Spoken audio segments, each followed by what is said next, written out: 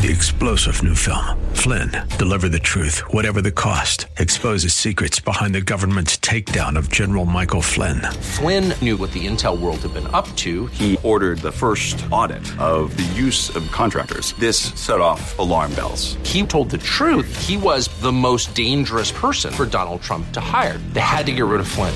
Flynn, deliver the truth, whatever the cost. Available now. Watch it today. Go to salemnow.com. salemnow.com. It's Lifeline with Jesse Gistand. He's the host of Way of Grace, a pastor and a community leader. He's a teacher and an inspiration. He's Lifeline's own Jesse Gistand. Well, we have been blessed with another day that we have been able to gather on Monday. Sad to say that when we think about what happened here recently in the last few days, we can't really enter into this day adequately or appropriately without acknowledging that some evil has occurred that is worthy of our reflection, our consideration, our prayers, certainly. And I'm so thankful that this program, this station has been able to address it in part. The previous show, Jay Sekulow, has dealt with it, I think, for the whole segment. Only started in about 15 minutes towards the end of that program, and that's what they were dealing with, the topic and the subject of the mass shooting that took place in Texas here recently, where 26 people were killed. And I'm quoting, gunman Devin Kelley was involved in a argument or a row with his mother-in-law who was thought to be in the congregation. Freeman Martin, regional director for the Texas Department of Public Safety, said this was not racially motivated. It wasn't over religious beliefs. There was a domestic situation going on with the family and in-laws.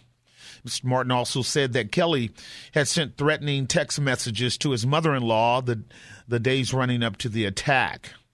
The site of the shooting was at the First Baptist Church of Sutherland Springs, Texas, and Kelley died. Mr.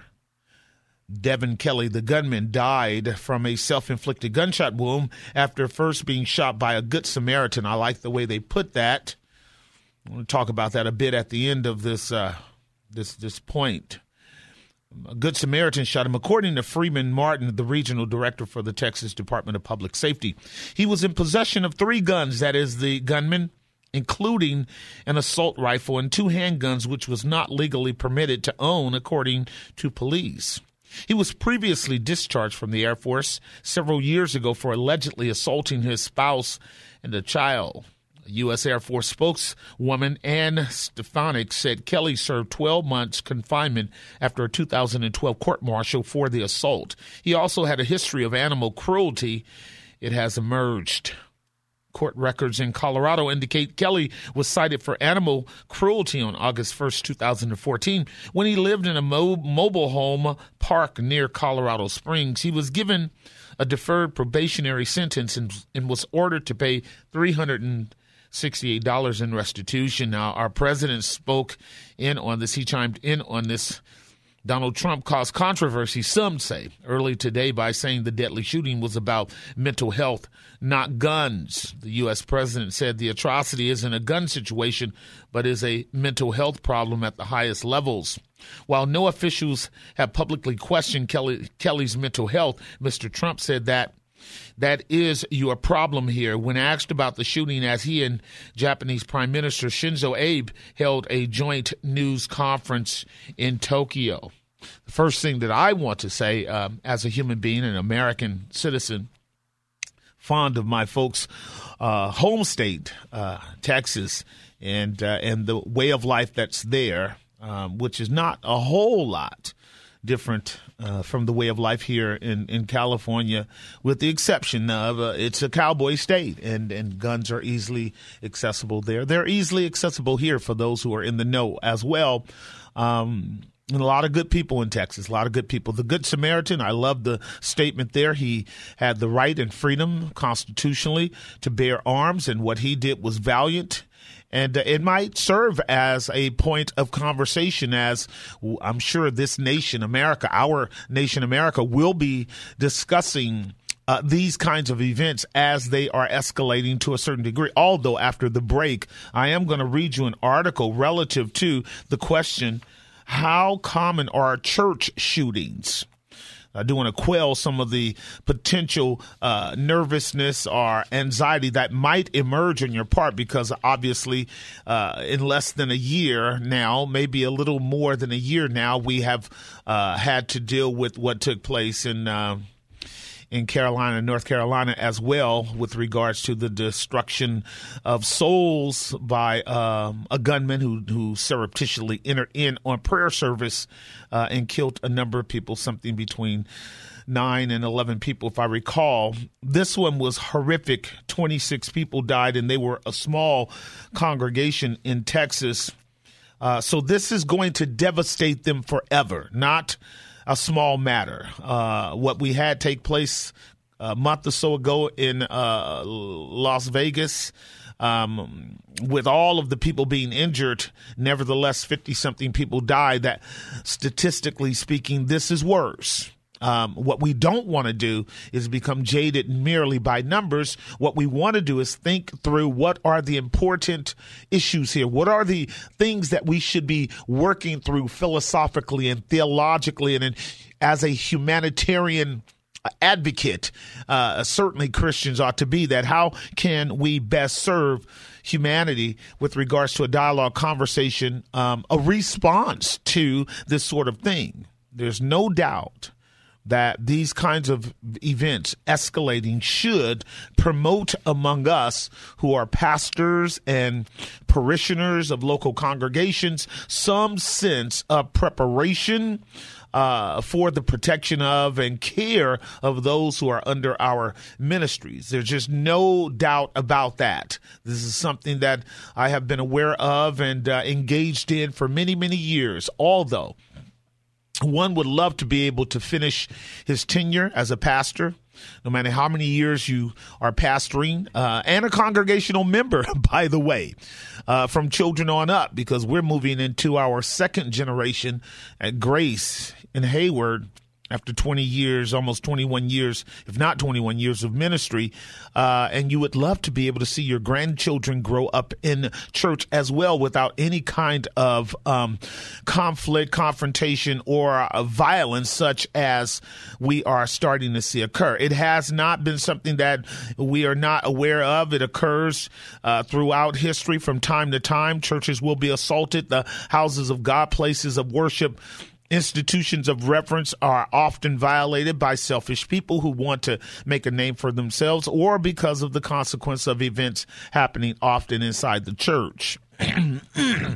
Human beings have a uncanny potential to be at odds with one another, conflict with one another, and even fight amongst one another in the presence of God. So first and foremost, our prayers go out to everyone there in Texas where this horrific event occurred. Everyone there. Our prayers go out for them without qualification. Just without qualification do we pray for them, for comfort, for strength, for clarity, for recovery, for a rebalancing of their lives, and even maybe a new vision, a new understanding, a new vigor for the gospel in that community. We do believe what the Bible says: all things work together for good to them that love God, to them who are the called according to his purpose, that God can make all grace abound even in the most horrific evils. That is what the cross of Jesus Christ teaches us.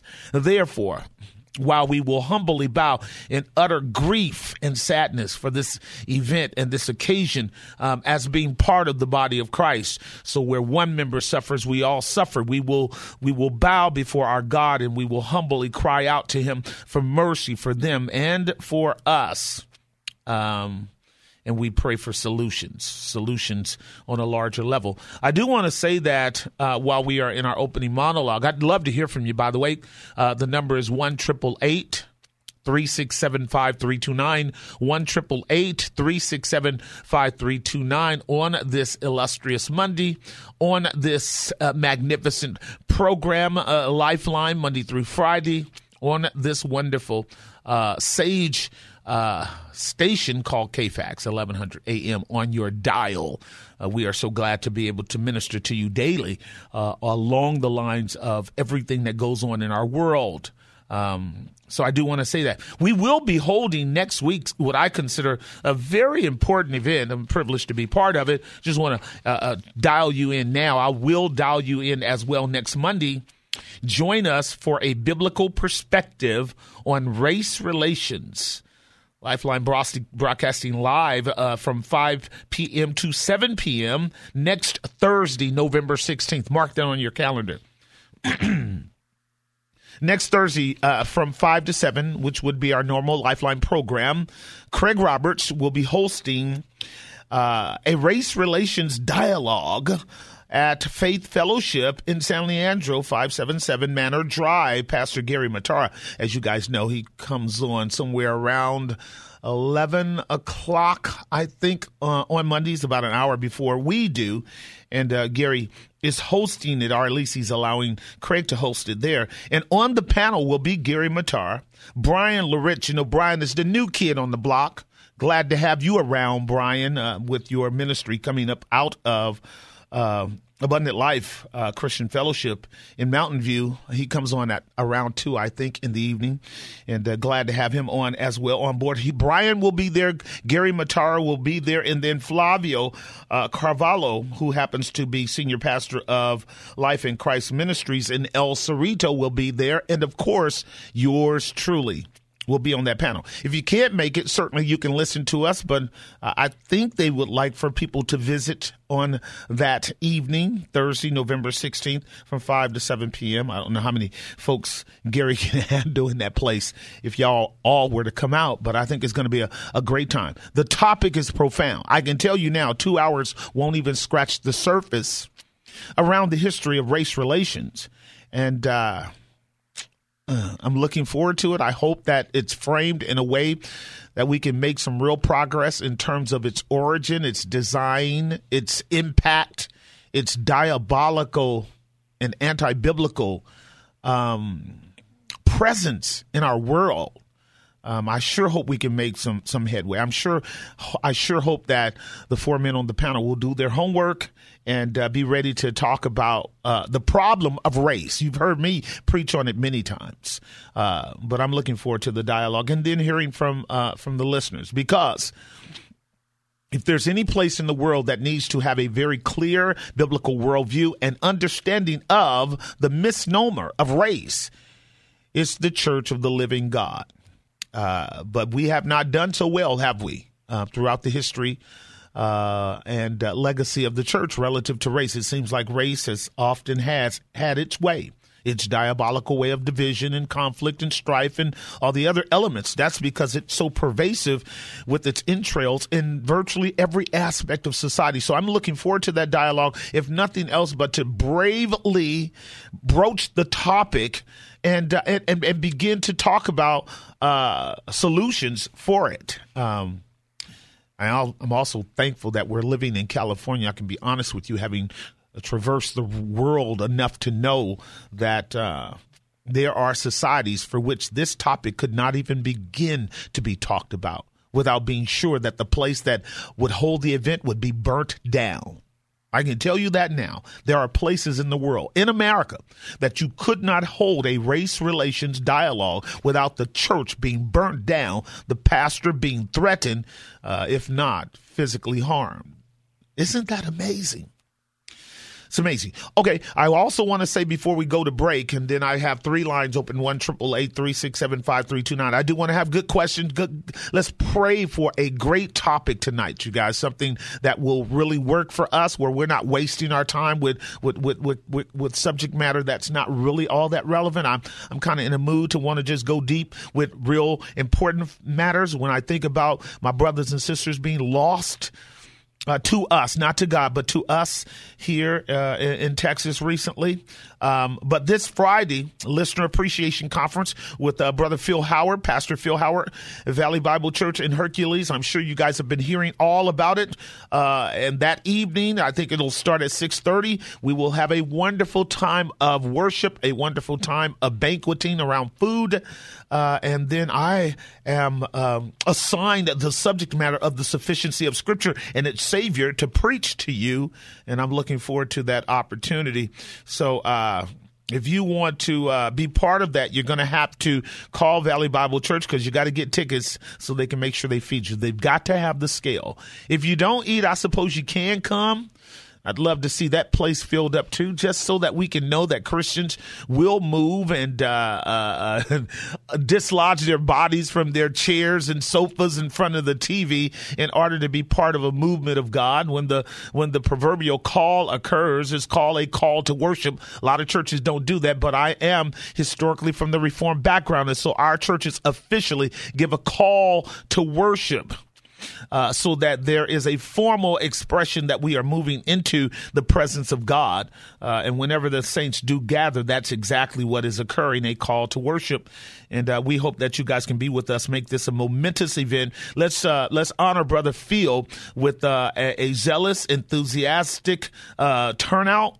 And then a passionate worship of the true and the living God who has deposited in our life the word of the living God that declares to us a Savior who is unmatched in all of his splendor and glory for our salvation.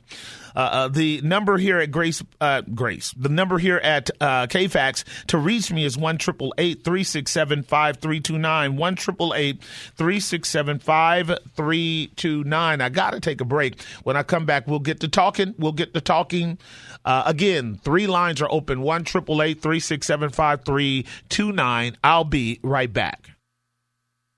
And now back to Lifeline with Jesse Gistand. All right, we're back. The time 6:24. 3 lines open on the Monday edition of Lifeline. I did open up talking about the shooting that took place here recently in Texas. That was a horrible, horrible shooting that we need to be thinking about and reflecting upon. Held at Faith Fellowship in Texas. Sorry, Faith. Let's see. No, that's not it. Sorry, Gary. Faith Baptist Church in Texas that occurred there, and we do need to talk about it. So I do want to say this about it. The question might be raised in this, because these days that we are living in, there are all sorts of reasons for which people are inclined not to go to church, not to do what the Lord says, and that is to gather together with the saints. I mean, all sorts of reasons. These are challenges that pastors have, and we ought to, because it's not about just wanting to fill our buildings up, but rather to be obedient to Christ. And technology is wonderful. We are able to live stream, and I'm sure most local churches today can. It's as easy as I don't know what. And so therefore, people who cannot get out can be part of worship from a distance, technologically speaking. But frequently you're hearing, and this obviously has been going on since Hebrews chapter 10, where the text very plainly says, as the manner of some is, they just don't obey God in the area of public and corporate worship. There is a deficit in people's faith in terms of a relationship between what the scripture says and what they're called to do. I can vouch for that for having observed it now for some 25, 30 years now, even longer, that there is just that category of people who just don't see the importance. And they suffer for it. But then when you have something like this shooting taking place, it becomes all the more justified for people to want to find a reason not to do it and kind of stay home and suggest they can worship at home, which I would suggest to you, all things being equal, you can't. It just you can't sustain that kind of isolated approach. It's not meant to. You can't be as sanctified, as developed, as characteristically honed, as essentially edified as with the case when the saints gathered together from different quarters as one man, under one Savior, hearing one truth, blessed by one Spirit, and walking in one unity. But how common are church shootings? This is the way one author puts it, Joe Carter. He says one of the largest mass shootings in Texas history occurred yesterday at a small Baptist church, leaving Christians grieving and wounded. How common such violence is in churches. The background yesterday morning, actually, he dealt with that. And let me go on to say, so in the wake of this tragedy, this is Joe Carter talking, Christians are likely to experience two competing emotions, grief and fear. I agree with him on that. And as Ray Ortlund said on Twitter, Ray is another pastor, the San Antonio shooting prompts two sobering thoughts. One, it could have been any of us. Two, it was us. In Christ, we are one. I agree with Ray Ortlund on that. The appropriate response to the news is to grieve.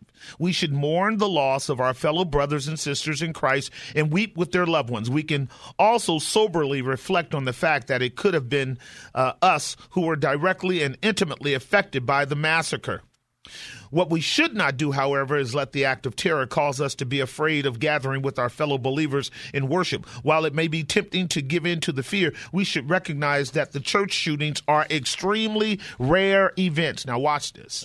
The Center for Homicide Research produced a study using online newspaper archive articles to document all cases of shootings on church property within the United States from 1980 to 2005. According to the data, there was a total of 139 shootings on church property with a total death toll of 185 people. During that 25-year period, there was an average of 6 shootings on church property every year. While that shows gun-related violence is rare, those statistics are for all shootings that occurred on church property, including some in the parking lot and unrelated to church activity, and some that involve targeting pastors outside of church services. Now, let's narrow the data further by considering media reports involving only shootings that occurred within the church and look at the period from 2006, just after the study by the Center for Homicide Research, to June 17, 2015. Some 9 years later. The day of the mass shooting at Emmanuel African Methodist Episcopal Church in Charleston, South Carolina. During that 9-year period, we find approximately 24 church shootings, an average of 2.7 per year. So you hear the numbers. Within the range of 9 years, 2006 to 2015, where we had the shooting in South Carolina, at Emmanuel Methodist Episcopal Church, there were 24 church shootings at an average of 2.7 per year. If we assume that approximately 3 church shootings occur every year in the United States, what is the probability that they could occur at any particular church?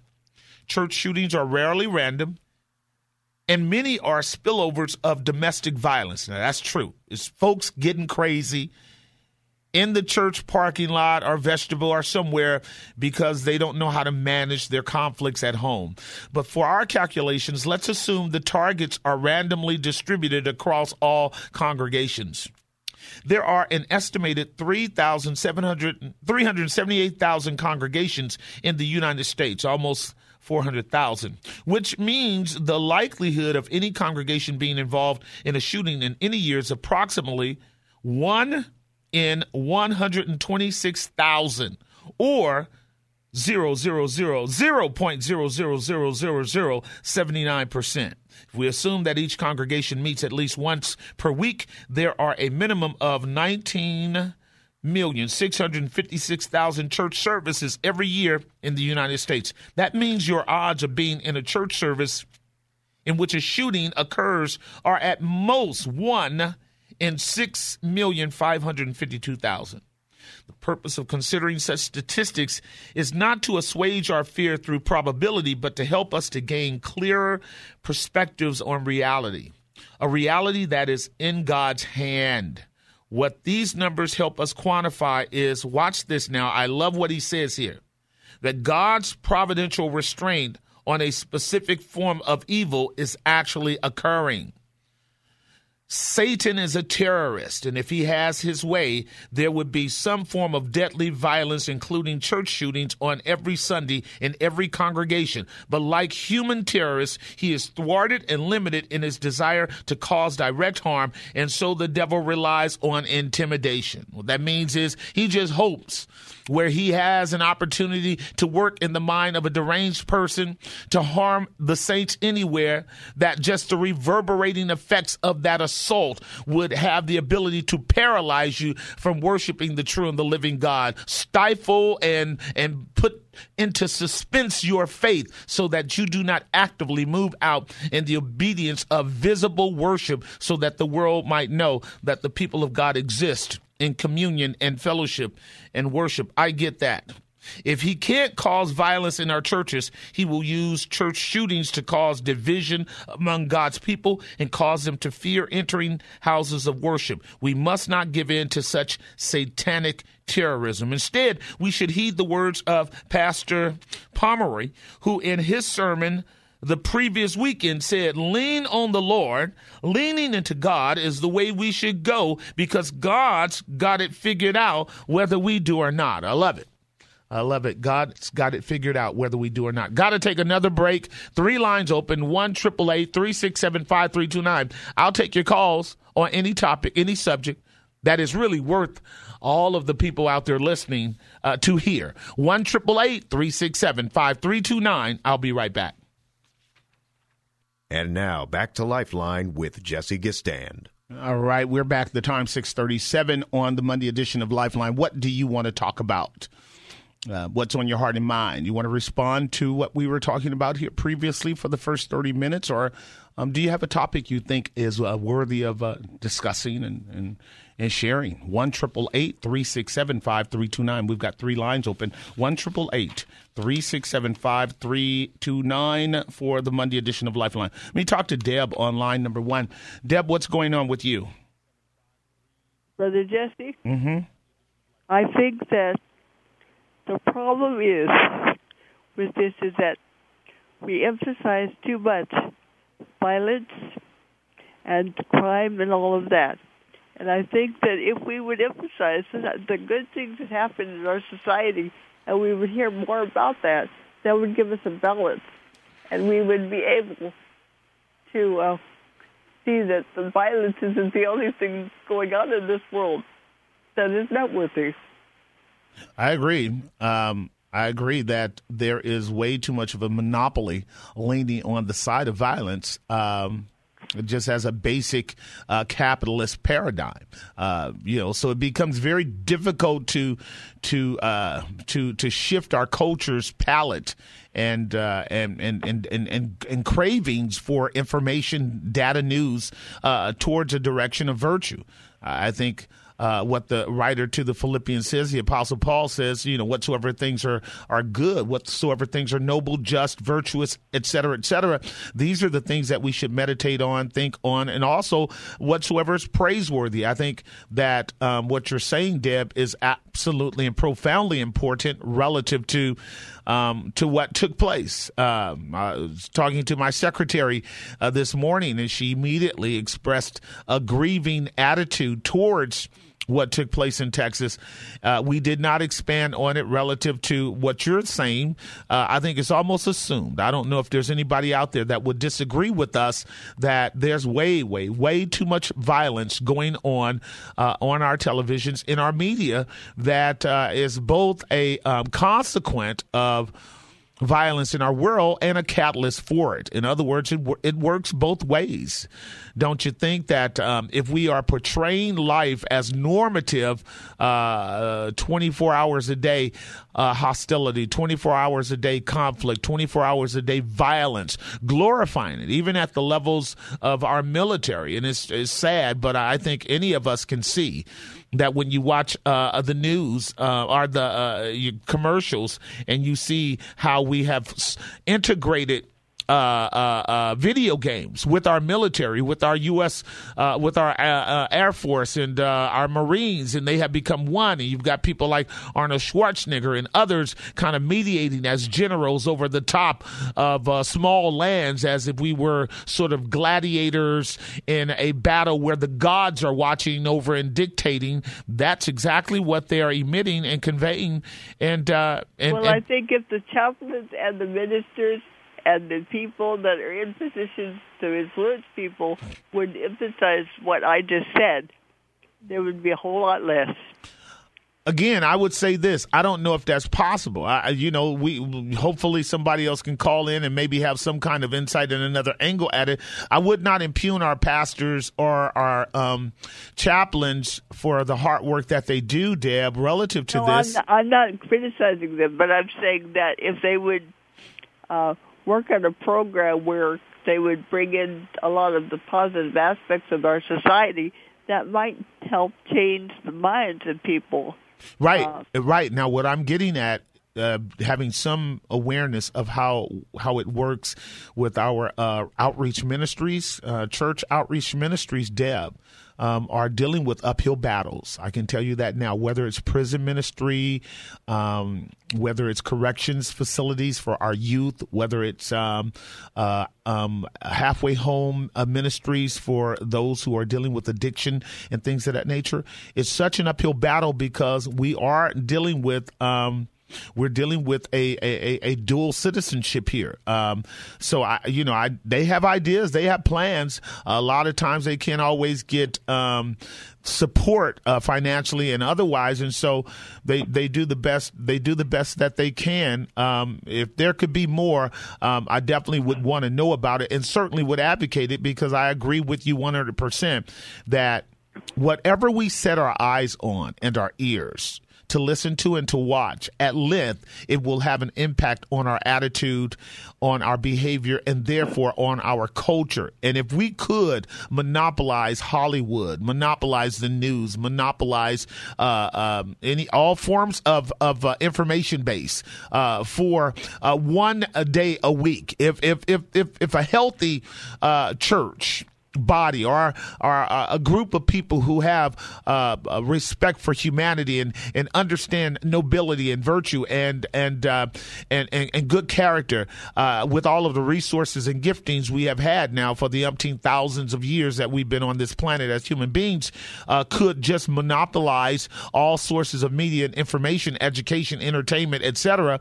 I think it would have an impact. I think it would absolutely have an impact on our world. So the only thing we can do is pray about it. Look, we're going to be having I just said it earlier, we're going to be having a race relations forum at Faith Fellowship next Thursday.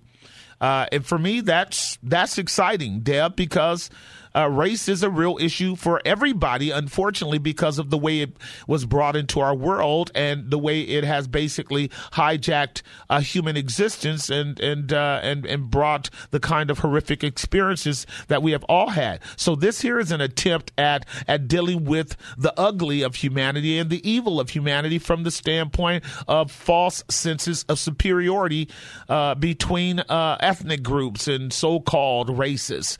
So I think that's good. We got to keep pushing for stuff like that. Yeah.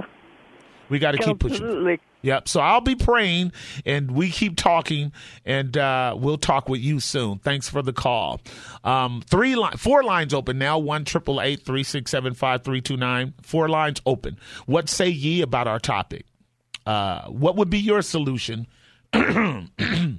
Excuse me, to some of the problems in our world today relative to the evil. Let's just try to bring it home because our lines are silent a little bit. I'll transition into another topic before we get to the top of the hour.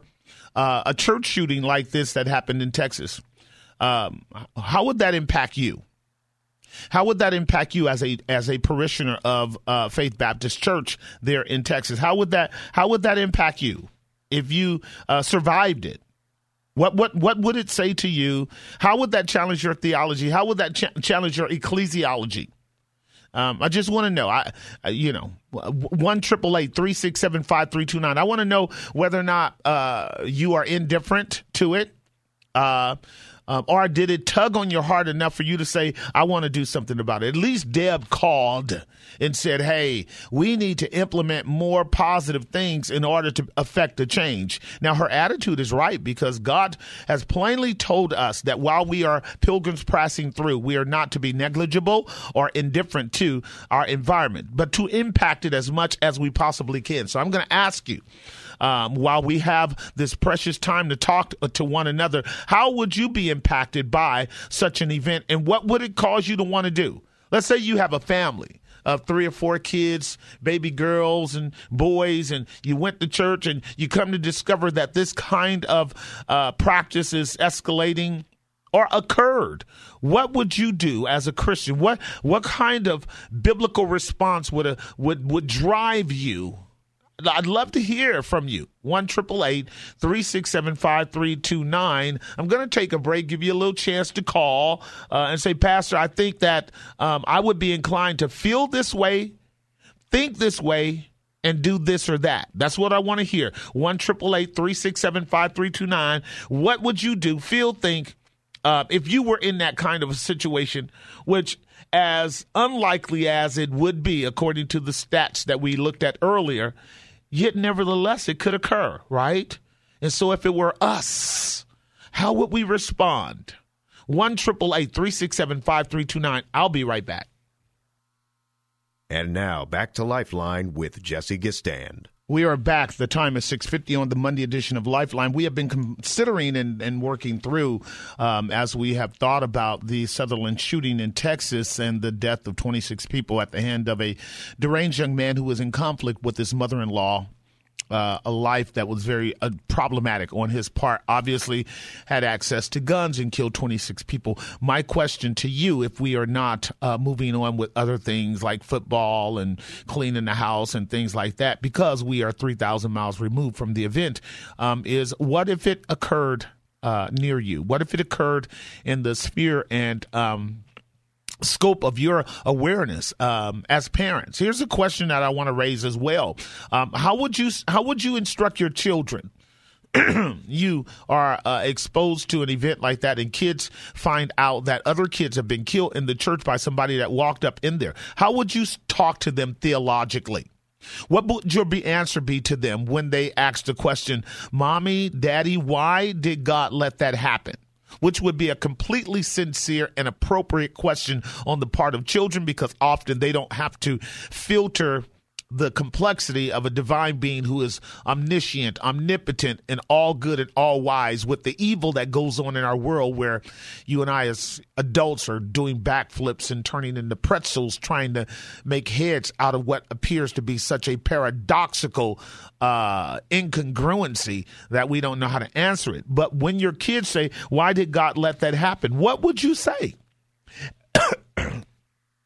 How would you answer that? How would you tell them to continue to trust God and know that God has this matter in control? And what can we do to think more appropriately, rightly, and respond better to that kind of situation? How would this mature your children for the real world that you live in? You know, we're raising our kids, right? And we do what we can to protect them from all sorts of evil when they're very young. But we come to discover early on as parents, don't we, that as our children are moving out into levels of independence, first physically, and then emotionally and psychologically, and then practically, that they're bumping into evil and pains and difficulties and conflicts almost every day, aren't they?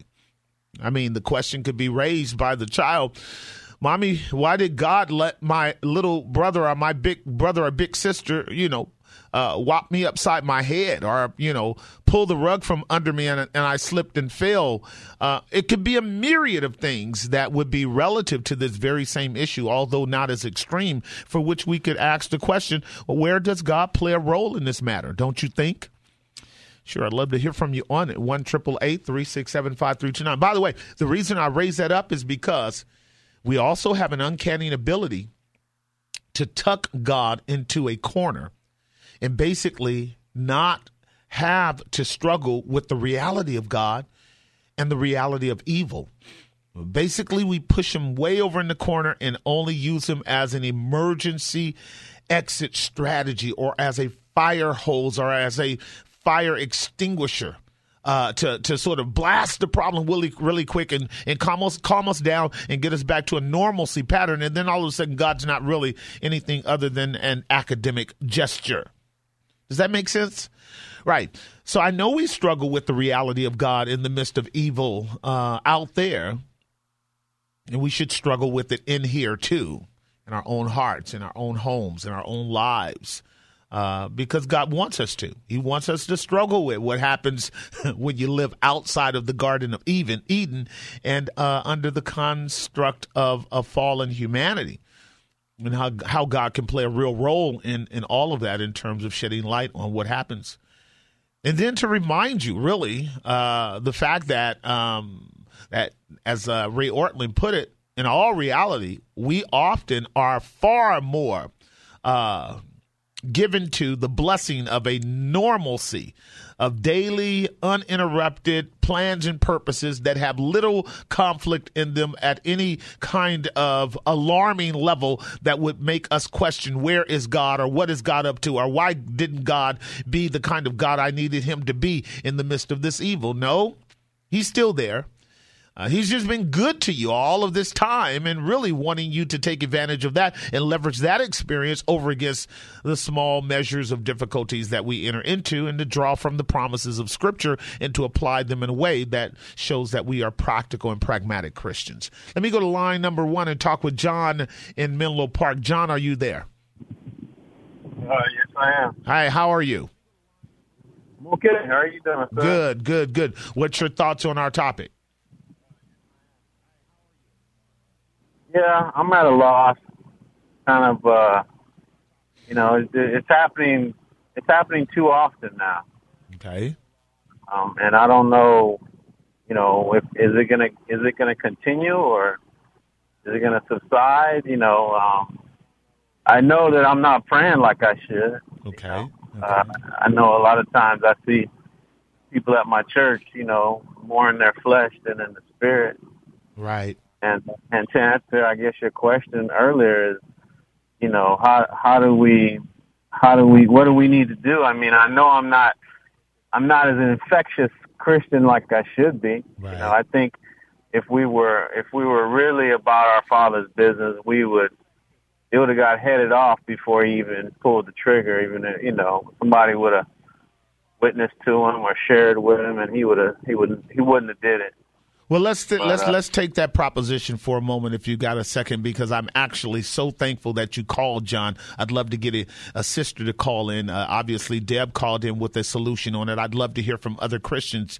I'm glad that this Lifeline program is not really a reflection of the whole body of Christ, because I would be very much disappointed by the lines not just ringing off the hook with reflections, concerns, and solutions. At least what you said was this event has definitely let you know that we are to be alarmed, because it's very possible that this could increase. That's absolutely true. When evil breaks out in the world, according to the Word of God, it is not as if God doesn't know and if God doesn't have a grand purpose beyond it. And it is often, according to the Word of God, a form of discipline on the part of humanity as well as the people of God to wake us up to lethargy and indifference and coldness relative to what God has called us to as the people of God. You said one thing, that that you are not praying as much as you ought to. Well, there is a sort of ancillary blessing that then has come out of this situation, because you see a connection between a prayerless life and maybe a vulnerable life relative to evil. And you already stated that. And then you did speak to how sometimes you can see in your own congregation a kind of carnality that basically belies the fact that we don't see the bigger cosmic spiritual picture of evil in our world, for which we should all be in the mediatorial role of praying, in a disposition of prayer in our attitude, a greater disposition of charitableness towards each other as the body of Christ, and then missional. Like you said, suppose the folks in that area. Now, we don't know if this happened, but let's surmise that if it were so, suppose the folks in Sutherland, small town of 1,000 people, knew that this young man was behaving the way that he was because he had a long history, right? And they were praying for him and seeking to witness to him. And asking him, can they help him? Is there something they can do for him? Is there a program that can facilitate his agitation and his mental instability? All those kinds of things, John, are very much fertile questions that we should be asking about the duty of the believer in a broken world. And I definitely appreciate your bringing that to the table. Do you want to say anything else before I let you go? Oh yeah. I just wanted to say that it just makes everything that I've been interested in the last few months pale in comparison. Is that our eternity is at stake. I mean, concerning with football and basketball and all these other things. It's just it just makes you regret that you spent so much time running after those things that are not going to pay off. Agreed, my dear brother. Agreed. May God grant us the balance. I so well said, and I'm glad that we had a young man to call in by the name of John to address that. So well said, my brother, that when this kind of abrupt breach in the lives of people occur at the level of this, it really does ask the question: are we redeeming the time? Are we valuing life in terms of the stewardship of time, so that should we be interrupted by that kind of brevity, will we be found wanting? Will we have spent and exhausted so much of our so-called freedom and right to enjoy ourselves and engage in secular extracurricular activities, which are not in and of themselves bad and in some cases necessary, but can we have drifted too far into the carnal dimension of self-satisfaction and